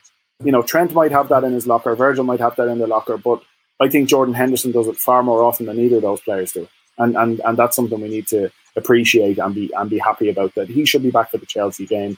Thiago should be in that team for the Chelsea game. Fabinho, that's a very different midfield going into that Chelsea game with whatever front three we play. Doesn't matter. And I found out the other day, I don't know if this is true because I haven't fact-checked it, but apparently we're only going to lose Mane and Salah for 2 Premier League games. January. That's all we're going to lose them for in the AFCON. Okay. Yeah, it's the way things fall and the way we have that week off and the way the FA Cup comes in. And I see. Yeah, there's the 8th, 9th of January is the FA Cup. And then it's split. So I think even if they make it to the final, we only lose them for 2 games because the club will fly them back privately as well. So, you know, barring any sort of mad quarantine requirements, then we should only lose them for 2 games, which, you know, it's not ideal, but you could easily lose somebody with a fucking dead leg for 2 games. You know what I mean? Exactly. So, yeah, exactly. And you know it's coming, and you can plan for it, and Divock can have exactly. And that's why we've made these purchases this summer. to be able to plan. Oh. Right, so we'll move. So consensus is that. Can I answer Mikey's question? Yeah, go on. Will Andy still support Liverpool when FSG sell or just the Red Sox down? First of all, FSG aren't planning on selling Liverpool anytime soon. So, because I speak to Linda on Twitter regularly now. Well, I say I speak to her. She doesn't at speak her. back. You speak at her, Andy. But she hasn't said anything about the decision. And she hasn't blocked you yet. No. And I'm old enough now to say to you, Mikey, I was supporting Liverpool when your arse was the side of a short button, son. Or something to that effect. Yeah. So, I'll be still supporting Liverpool, Mikey. Don't worry about it. Yeah. Next. Top red, Andy. Next. Andy. Get that comment off the screen. We've had the good, we've had the bad. Now unfortunately we're going to have to do the ugly, and we're going to come on to Pete's topic. The club had to come out after the Norwich game and issue a statement around some homophobic chants that were heard the Liverpool fans at the game at the weekend. And I guess, look, we've covered a few difficult subjects on the forum over the last few months. And look, absolutely falls into that category. Pete, they were aimed at Billy Gilmour. It was association with being from Chelsea. It's a chant that many Liverpool fans down the years would have sung without either understanding or care about the context and the connotations that go with it. Just really explain where you're at now with this in terms. I think it's important. It's important to frame this properly. First of all, it's so disappointing, and we've got supporters and followers from all walks of life. It's so disappointing that we're so uncomfortable with this subject and with these type of subject, and we're going to talk about homophobia, of course, but we're so uncomfortable that it's almost like, and now we have to deal with this. It's really disappointing, and it's a disservice to people, to be quite honest with you. Second of all, Liverpool, who position themselves, and we do position ourselves as Liverpool supporters, as somewhat of a little bit of a beacon of light and a moral compass, on how A, teams should be supported, and B, how people should be treated in general. It's really disappointing. Listen, ignorance can be educated against, but to bury your head in the sand is the biggest sin. And before people start going on, see that what about me that goes on about what about this, about what about that. But I want two things that you've got that I want to dispel first. First of all, it's homophobic. It's a homophobic chant. No matter what you say, it's defined. Kick it out. I wish people on social media and in media in general would just refer to the experts and the people who actually work with this. They're paid to work with this for a living. First of all, the kick it out statement said it very clearly. We're absolutely clear the Rent Boy chant is homophobic and must be treated as such. Our statement calling for more action from the FA and from police following a number of reports about homophobic chanting by Liverpool supporters towards Chelsea fans on Sunday. Now, which was followed quite quickly by George Starkey from my friends at Cop Outs, who had retweeted what George had said about lots of replies asking why Rent Boys is homophobic. So here's context for anyone genuinely unsure. The chant originates from the 1980s when a Chelsea headhunter was allegedly. Why take one vacation with the family when you could take all of them?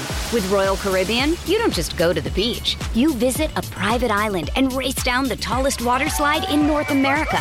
You don't just go for a road trip. You ATV and zip line through the jungle. You don't just go somewhere new. You rappel down waterfalls and discover ancient temples. Because this isn't just any vacation. This is all the vacations. Come seek the Royal Caribbean. Ships Registry, Bahamas. Found to be having male sex with homosexual sex with a male sex worker, and it is intended as an insult to suggest all Chelsea fans again. Now the problem I have is, again, there's a lot of people. Listen, I don't care what your opinion is, but what I have a huge problem with is the amount of people that will go on and try to tell. Effectively, they're trying to tell gay people or any minority, but in this instance, gay people, what they can or they can't be offended by. I would prefer if people threw their hands up in the air and said, I didn't know, or like myself, I do know, to be honest, because I've had plenty of experience with working with gay colleagues in the past. I do know, and yet I laughed along anyway in the past, to my absolute shame. I prefer people to put their hands up like I'm doing now and say, listen, it needs to be educated. And you cannot say, I didn't mean it.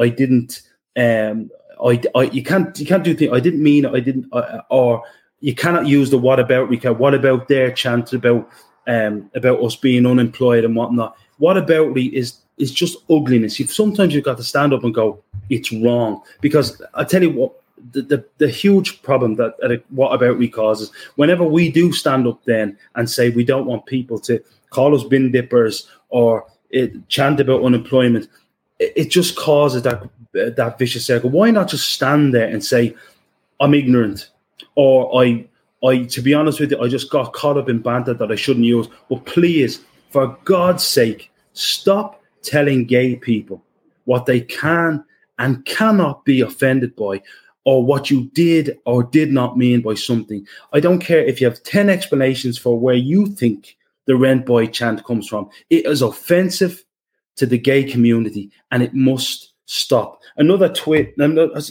so many tweets over the weekend. That's why I'm disappointed that we're not using the fancy technology from Gav. But an example, this guy, Dead Baller, what about the other chants, like Feed the Scousers? I genuinely think people are chanting out of banter and for the atmosphere rather than actual hatred for gay people. And this is an account with 50,000 followers. And this is the problem. And that tweet got thousands of likes. And then another young guy, we should create a welcome environment for the LGBTQ plus fans and opposition fans and validate their thoughts. That's the key. The validation of other people's thoughts and how they feel about things. Not your A, what about me, or B, your opinion as a straight person. Because that's a position of privilege. And I'm sorry, that position of privilege does not afford you to write, again, the right to dictate to a gay person how they should feel about any chant, regardless of what your meaning is. If they do not like the rent boy chant, then don't use it. Yes, it's football and rival, but mutual respect is important, and it's correct. And then a young girl comes in to say, today, those things come in the form of violence, as in, marginalization, violence, sexism, racism, homophobia, and more. And by cutting it out, we are absolutely a better society for it. We've listened before and argued as allies when targeted by racism, sexism in the past, and it must come forward. The rent boy chat must go. I would urge people, stop justifying it. Just stand up and say, I was ignorant, or I knew what it meant, and I laughed along anyway. No one's going to shoot you for it. Engage with, there's a fantastic Liverpool forum out there called Cop Outs, and they're fantastic. So anybody wants to know what actual gay people think about these things, ask. Instead of going on Twitter or wherever and saying, I don't think it's homophobic, I don't think it's this. Stop thinking on behalf of other people and start asking questions. And for me, that's the bottom line. Yeah, there's been a lot of healthy debate in the chat here, and there's various comments on this, but there seems to be a consistency around, that there's kind of no excuse these days. Certainly ignorance is not an excuse. Hang on a second. Why would anybody highlight that comment? It's not even a homophobic chant. Rent boys exist. Calling someone is just calling someone that. The ignorance. Well, I'm insulted that would even be highlighted. I'm not here to debate this. As I said at the top of what I had to say, take that comment off. It's ignorant. Putting the comment up suggests that it's here for debate. It's a homophobic chant, and an organization like Kick It Out has come on record and said, listen, there's no debate here. It's a homophobic chant.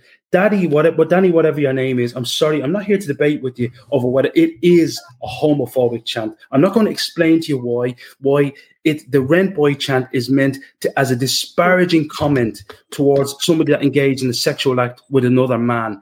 Therefore, it's homophobic.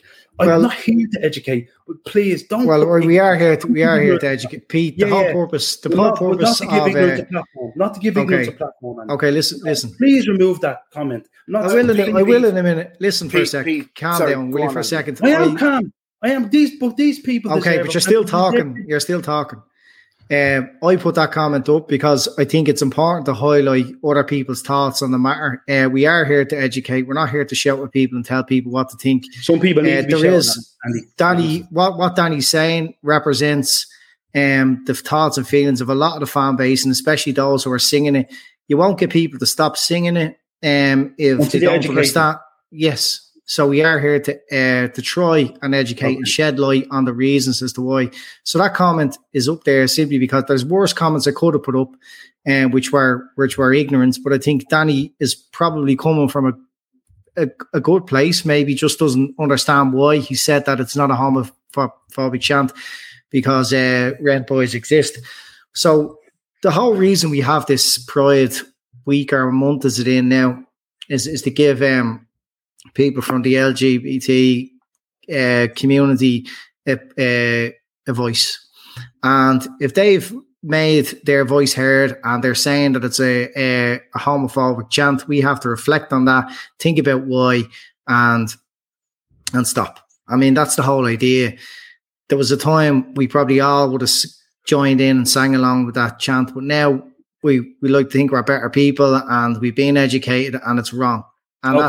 that's so I'll take that. But hang on, Pete, I'm not finished. There was a time when we all behaved differently, and our minds have been open, that we challenged our thinking, and that's on every topic. You know, on social media, as bad as it is, one of the good things it has given people the logical, rational people a place to find other people from other minorities and to start to listen and to be educated. The worst thing we can do when it comes to a topic like this is to shout people down and shame and whatever else. Danny's comment is just representative of so many thousands of people. Look, we've seen it in the ground, and actually, I didn't even realise that kick it out statement was made a couple of years ago, 2019, when we sang that song at something else. The first time I've seen this highlighted was this weekend.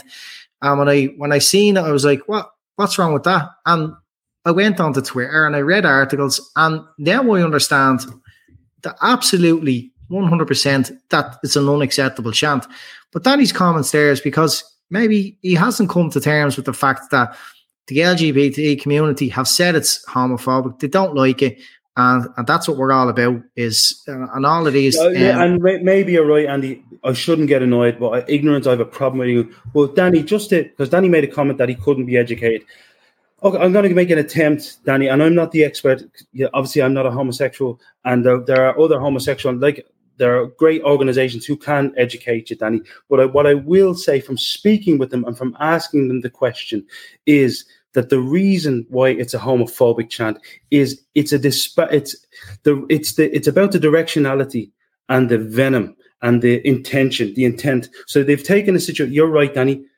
There are a great many things that exist. For example, rent boys do exist. But for example, I could go on the streets tomorrow. If, say, for example, I was a different man, I was a professional footballer. I go on the streets tomorrow and I could find a female prostitute and I could do my business. It could be exposed. Very, very unlikely that it would be thrown at it'll be thrown at me in a football match, but it won't be thrown at everybody that supports Liverpool. When something basically it's been used as a slur. It's been used as a negative slur to slur homosexuals, to slur the gay community with something negative. Therefore, it qualifies as a homophobic chant. And Andy is right. You're probably a lovely, innocent man who doesn't think that homophobia exists. And I hope that you can reach out from the bottom of my heart, reach out to one of these organizations and ask them as gay people, because I'd be very surprised if you're gay, if you're making a statement like that, but ask some gay people what they constitute being homophobia. Perhaps they can educate, because you're probably right. When it comes to homophobia, I mightn't be the most qualified, but I guarantee that gay organizations, the LGBT plus community will be. So perhaps they can educate you. So ask them the question. Steve-O, just in terms of the chants that are in the repertoire of Liverpool fans, all kinds of different fans. I mean, there's a hell of a lot out there which are offensive, on one level or another, I mean, I'll give you an example. One of my favourite chants, I'm just sense check now, I think it's still okay. I mean, I absolutely love singing United to United. Manchester is full of shit. I think that will still survive. I think that's okay. There's certain certain lines, isn't there, that really you have to evaluate and you cannot cross. Well, first and foremost, rent boys don't exist. Male sex workers exist. Rent boys, in its very essence, is a negative connotation and therefore shouldn't be used. So yes, male sex workers exist. Female sex workers exist. Just because they're homosexual sex workers doesn't mean they have to be called rent boys. Heterosexual sex workers get called gigolos and they're fucking glorified and they're legends and they're out banging women for money and it's fucking brilliant. But if you fucking do it with another bloke, then you're a rent boy and you're a dirty tosser and all those sort of things that get drawn with it. And this is patriarchy. This is misogyny. This is a lack of education. Only a few weeks ago, we had a conversation around racism. 20 years ago, shouting monkey noises was banter. Now, calling somebody a rent boy is banter. It's not banter. I had to call myself out on it. People will remember a couple of pods ago admitting to my own racism on Twitter a few years back. It wasn't intentional racism at the time, but looking back now with reflection, it is easy to see how it was construed as racist. And I have to hold my hands up and did hold my hands up and accepted it and said that I was wrong. And absolutely, I don't think chants like that should be happening. I don't think how come we're constantly talking about how come there's no gay footballers? Of course there's gay footballers. Well, who's gay? Blah, blah. How is a footballer ever going to come out and say they're gay and be comfortable with it when people in the stands are shouting rent boys and other homophobic chants? It's never going to happen. And we need to accept that there's a percentage of gay footballers. And that's okay. So I won't get off onto a different tangent, but my point is any of these chants have to be taken for what they mean to the people they're being said towards. And you have to listen to what's hurting them. And why are people doing it? They're doing it because they're in a group of other lads and they think they're fucking cool if they shout it. And they think it gives them a higher place in the pecking order of the alpha male around them. And if they're the ones roaring at Billy Gilmore, they're the coolest of their crew. And that's the reality of a lack of education. This is what WhatsApp is all about. And people always ask me, not people always, but often said to me, oh, you're off social media. Well, why are you off WhatsApp? That's not social media. WhatsApp's a fucking cesspit of just this sort of shit getting sent around every group, shared. And this conversation will be had in tens of thousands of WhatsApp groups amongst bunches of lads who don't have any context. They won't have gay people in the group, or they won't be openly gay and having that conversation. If there's openly gay people in that conversation, that'll be a very different conversation to a group of what we believe to be heterosexual lads all shouting, sure, it's only a fucking laugh. It's only slagging Chelsea fans. It's bollocks. It's hurtful to the people involved. It's hurtful to the player himself, and there's no need for it. There's no need for it. You can have a laugh. You can chant for, like, some of the best things we do are chant for our own players rather than slag off the opposition fans. And I'm not saying sterilize football, but you don't have to sterilize football to take out massively offensive things from it. And we as a society should be looking to step away from the old way of doing things, which is to just mock anything that's really hurtful to a community. You get the Heysel chants, you get the fucking bin dippers, you get the piss on the dead, you get the fucking unemployed chants, you get all of them. And Liverpool fans are up in arms over that. How dare people do this? We're a very fucking easy group of fans to flip it and play the why me card when it's thrown at us. But then it's just banter and crack when we're doing it to other people. And I've always said that about our fan base. We've a way of looking at ourselves with rose-tinted glasses that few other fan bases have. And for me, it just needs to be eradicated. It's not just about us stopping the Chelsea rent boys chant. That's not what I'm saying needs to be eradicated. Fans need to sit up and listen to what is being said is hurtful. Manchester is full of shit is clearly just a jest at the city. And yes, you could say it offends everybody in Manchester. And if it comes out that it really does offend people rather than it just being a bullshit throwback comment, then maybe that shouldn't be said either. But there's a big difference between Manchester is full of shit and Chelsea Rent Boys, which is a connotation towards homosexuality, towards that whole area being soft little London South boys, and they're all, gay. And that's what the connotation is. It's not about one player. Can I just say, you're absolutely right. But sorry, Andy, you're absolutely right. And you know what I love about the way you're framing it? It's not even about, because gay people aren't sensitive about being called gay. It's the disparaging nature of pointing at the homosexuality and tagging it with something that is perceived as, lurid. It's a lack of acceptance. It's a lack of tolerance. It's just horrible to be honest. And don't get me wrong, guilty.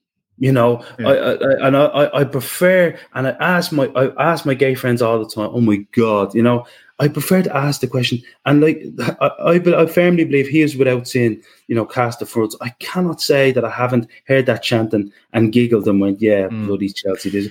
But it has to start somewhere. I can't stand up. Pete, I'm looking at Ghosts. I'm looking at Ghosts' comment there. Monkey noises has never been banter, especially in the stands.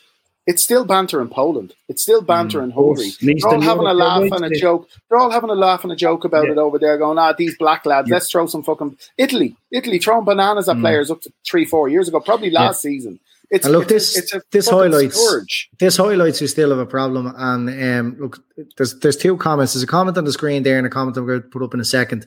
Talking about Manchester as you're full of shit and all, like it's a totally different conversation. They're not a marginalised group of people. They're not discriminated against.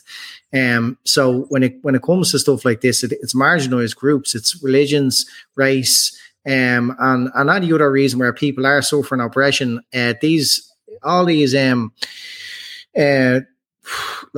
like Pride, they're highlighting the struggles of other people, and it's fucking, you're ignorant if you don't recognise that this is still happening. And as Sean says there is gay men, not just in Liverpool but all over the world, being beaten up on the streets for no other reason other than their sexuality. So there's sad bastards out there who are prepared to physically assault someone and put someone in hospital just because of that. So all this stuff needs to carry on and continue. And people need to listen up, be educated, be open to education. I'm nearly sorry I put that comment up earlier on, because now he's continue on to say I can't be educated. It's just banter. It's blah, blah, blah. Seriously, fella. Well, let him. But anyway, you know what, Andy? It's young and middle-aged men that are the problem. Yeah. We have to accept that. There's no women out there bashing gay men, or very few of them. So it's a male problem. Just before I lose the comment. Yeah, go on. Sorry, go on. So Stan there, he said, fuck me, he loves this place, but it's just football banter. I'm an Irish potato picking, Scouse bin dipping, blue bin, CONT. Yeah, that's, come on. You know what I mean? But Andy, I haven't personally. What has any of that got to do with football? I would say taking offence. What has any of that got to do with football? Nothing. I used to do this all the time. I used to tell people I couldn't be offended, and I used to.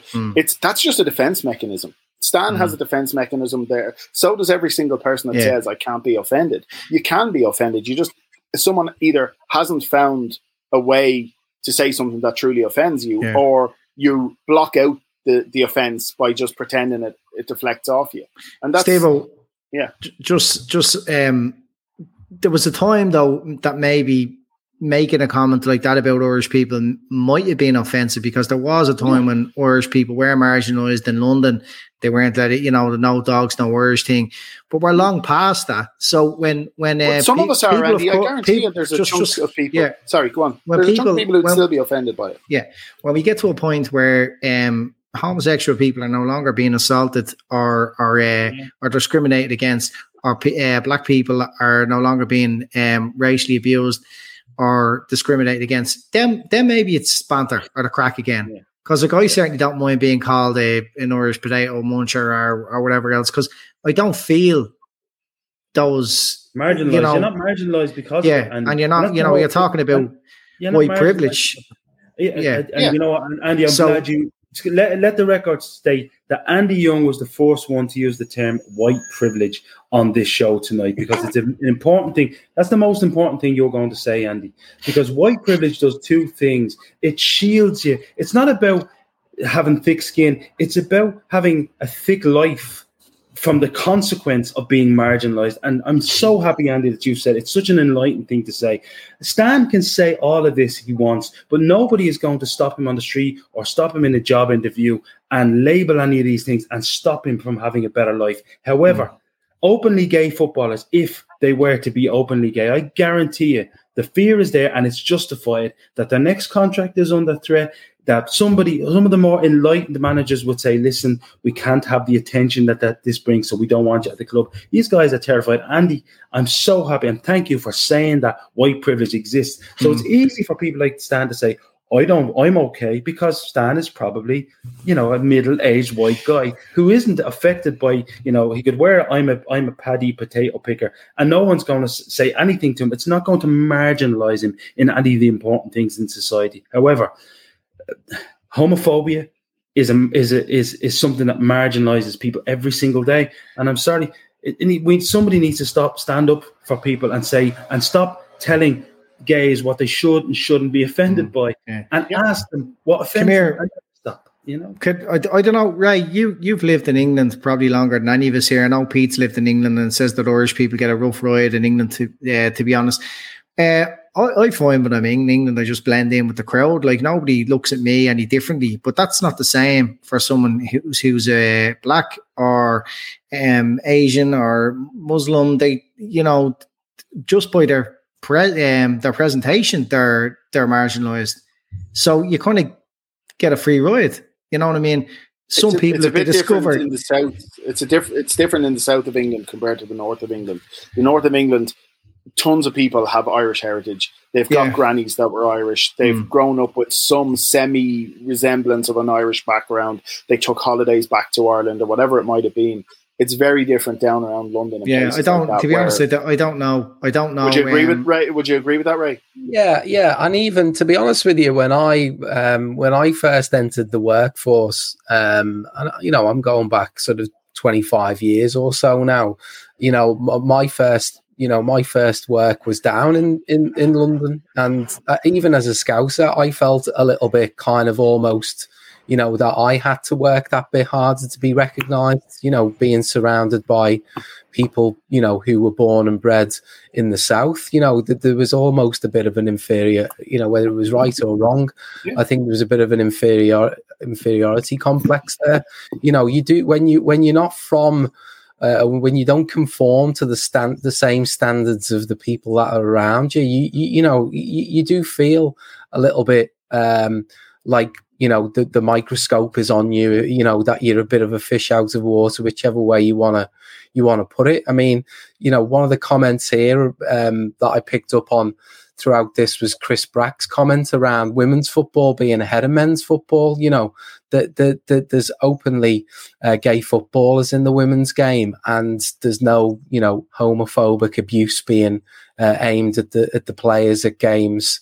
And I think we've clearly got a lot to learn in terms of being tolerant in the men's game. And then there was another comment that came in from young lads saying, it's very telling that there's no openly gay footballers, unfortunately, and fair play for having this conversation, because it isn't an easy one. And let's face it, we've got Chelsea coming to Anfield in not too long. It's going to be very interesting as to whether, this statement issued by the club and the awareness that's being put out there is going to have what we hope to be a positive impact and to stop this chant being sung again at Anfield in sort of 11, 12 days time. So, yeah, I mean, look, I think it's been a really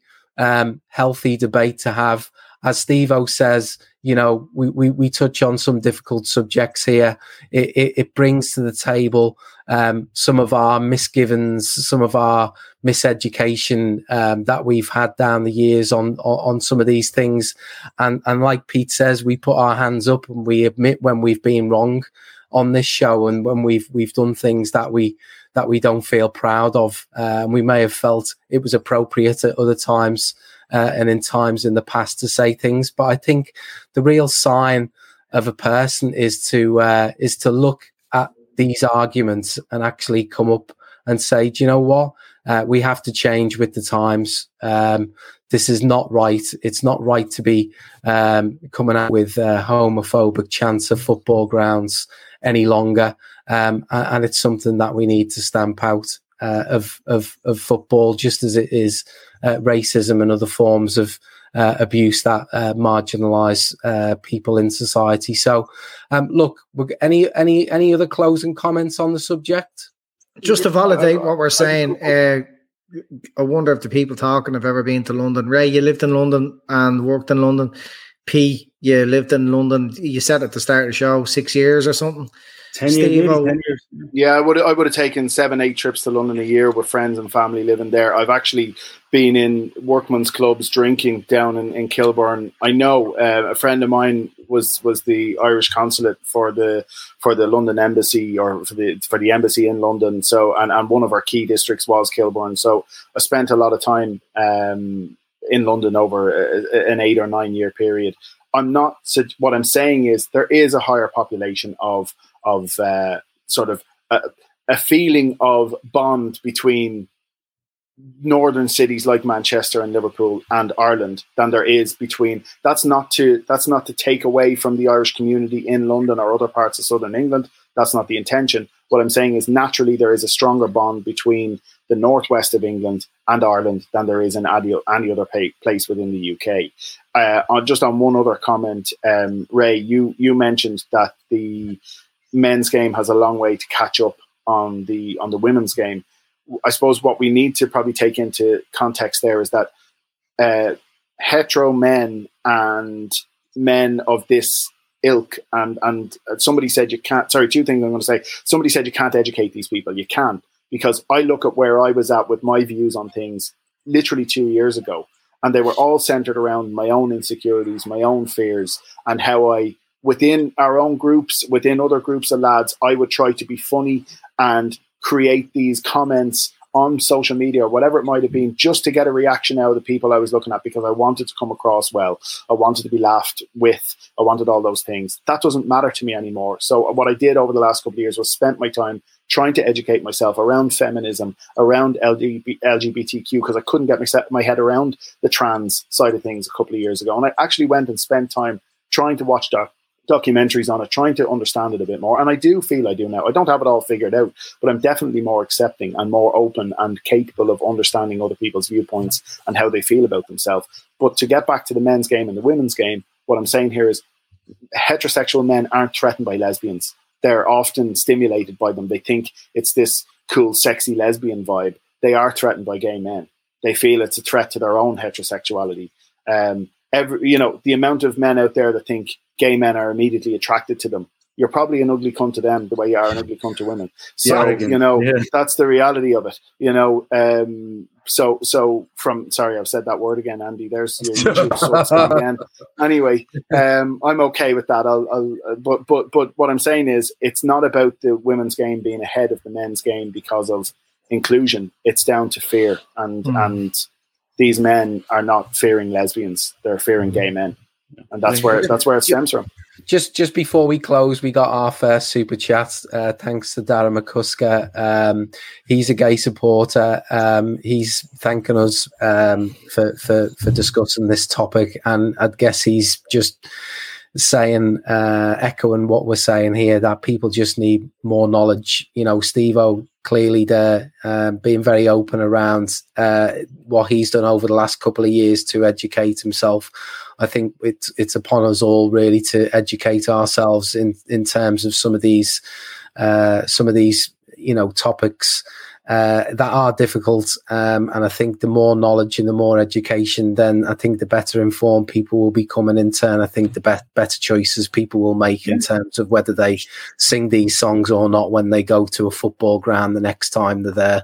It's just about asking questions, really. I think I would encourage people to, if you don't know something, instead of forming your own opinion, sticking by it, because we're all in WhatsApp groups and we all see people say, I don't need to read. I have my own opinion. No, don't do that. Read a book or ask someone an organisation, because the likes of Cop Out, which is a Liverpool group for the LGBT community, they will tell you straight out, what they think and what their opinion is on the topic that's relevant to them. Ask the question. I think it's got to start from there. More four actually has some great documentaries and informative material on it. If you have a VPN or something like that, and you can get onto More 4, and Vice is another one that has tons of really good material, really interesting stuff to watch. And you know what? There's a human element to all of this. There's humans behind all of this.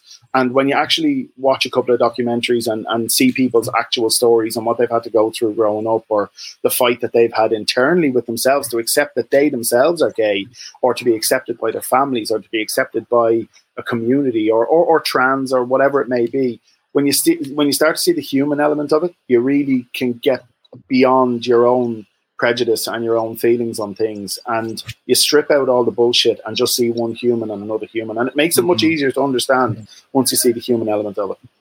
Yeah, look, I think when you don't understand something, it's time to just shut your mouth and listen, and that's what it's all about. Just on Dara's comment there, thanks for the super chat.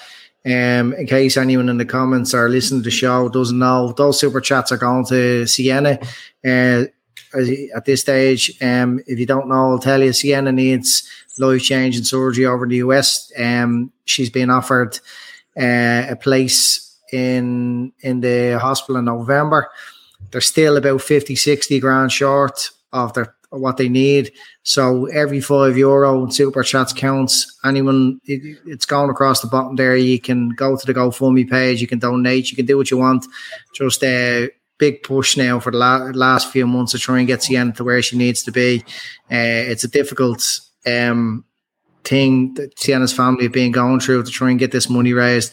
But with everybody's help, I'm sure they'll get there. So thanks again, Dara. Yep. So look, it is. We're coming up to the 2-hour mark. It's coming up to midnight for most of us. 1 a.m. for Pete. Appreciate Pete staying on these things so late. It's been another great show. Someone did say earlier, if another one of those ambulances went past Pete's window, we're definitely winning the league. Well, I've seen about 15 of them. I was thinking to myself, it must be some high crime rate, or there's a lot of sick people around there, one or the other, because there's fucking something going on. Unfortunately, COVID is, you know yourself. It's sad. Yeah. So we're definitely winning the league based on the amount of ambulance activity. The phone is back. Right, so thanks Andy, thanks Pete, thanks Steve-O. Cheers, Ray. I'm sure you'll be seeing everyone on a show sometime soon. We'll have the usual kind of shows coming up this week. No doubt Jamie will be around for his midweek fix. I'm sure we'll see Gav this week. Keith might be back from holiday in Spain, so we might see Keith appearing on some shows this week. I'm sure we'll have another watch along coming up. Was it Bracky who did the watch along? Was it Bracky who did the watch along on Saturday? I think it was. So I think there's another watch along due for the Burnley game on Saturday. Very quickly, won't be on it, Ray. No, I'll be there. I'll be in the ground. You'll be live streaming. You'll be live streaming from the Cop, Ray. Yeah, I'll be. Best of luck getting a fucking signal there. So, quick predictions for Saturday, Andy. 2-0. 2-0 Reds. Pete. No, 3-1 again. Well, 3-1 Reds. 3-1 Reds. Steve-O. Yeah, 2-0 for me as well. That's what I was thinking. 2-0. I'm going to go with 3-0. 3-0 to Liverpool. 2 consecutive clean sheets. So that is a trip. We will see you next week for another topic action-packed show. Sports Social Podcast Network.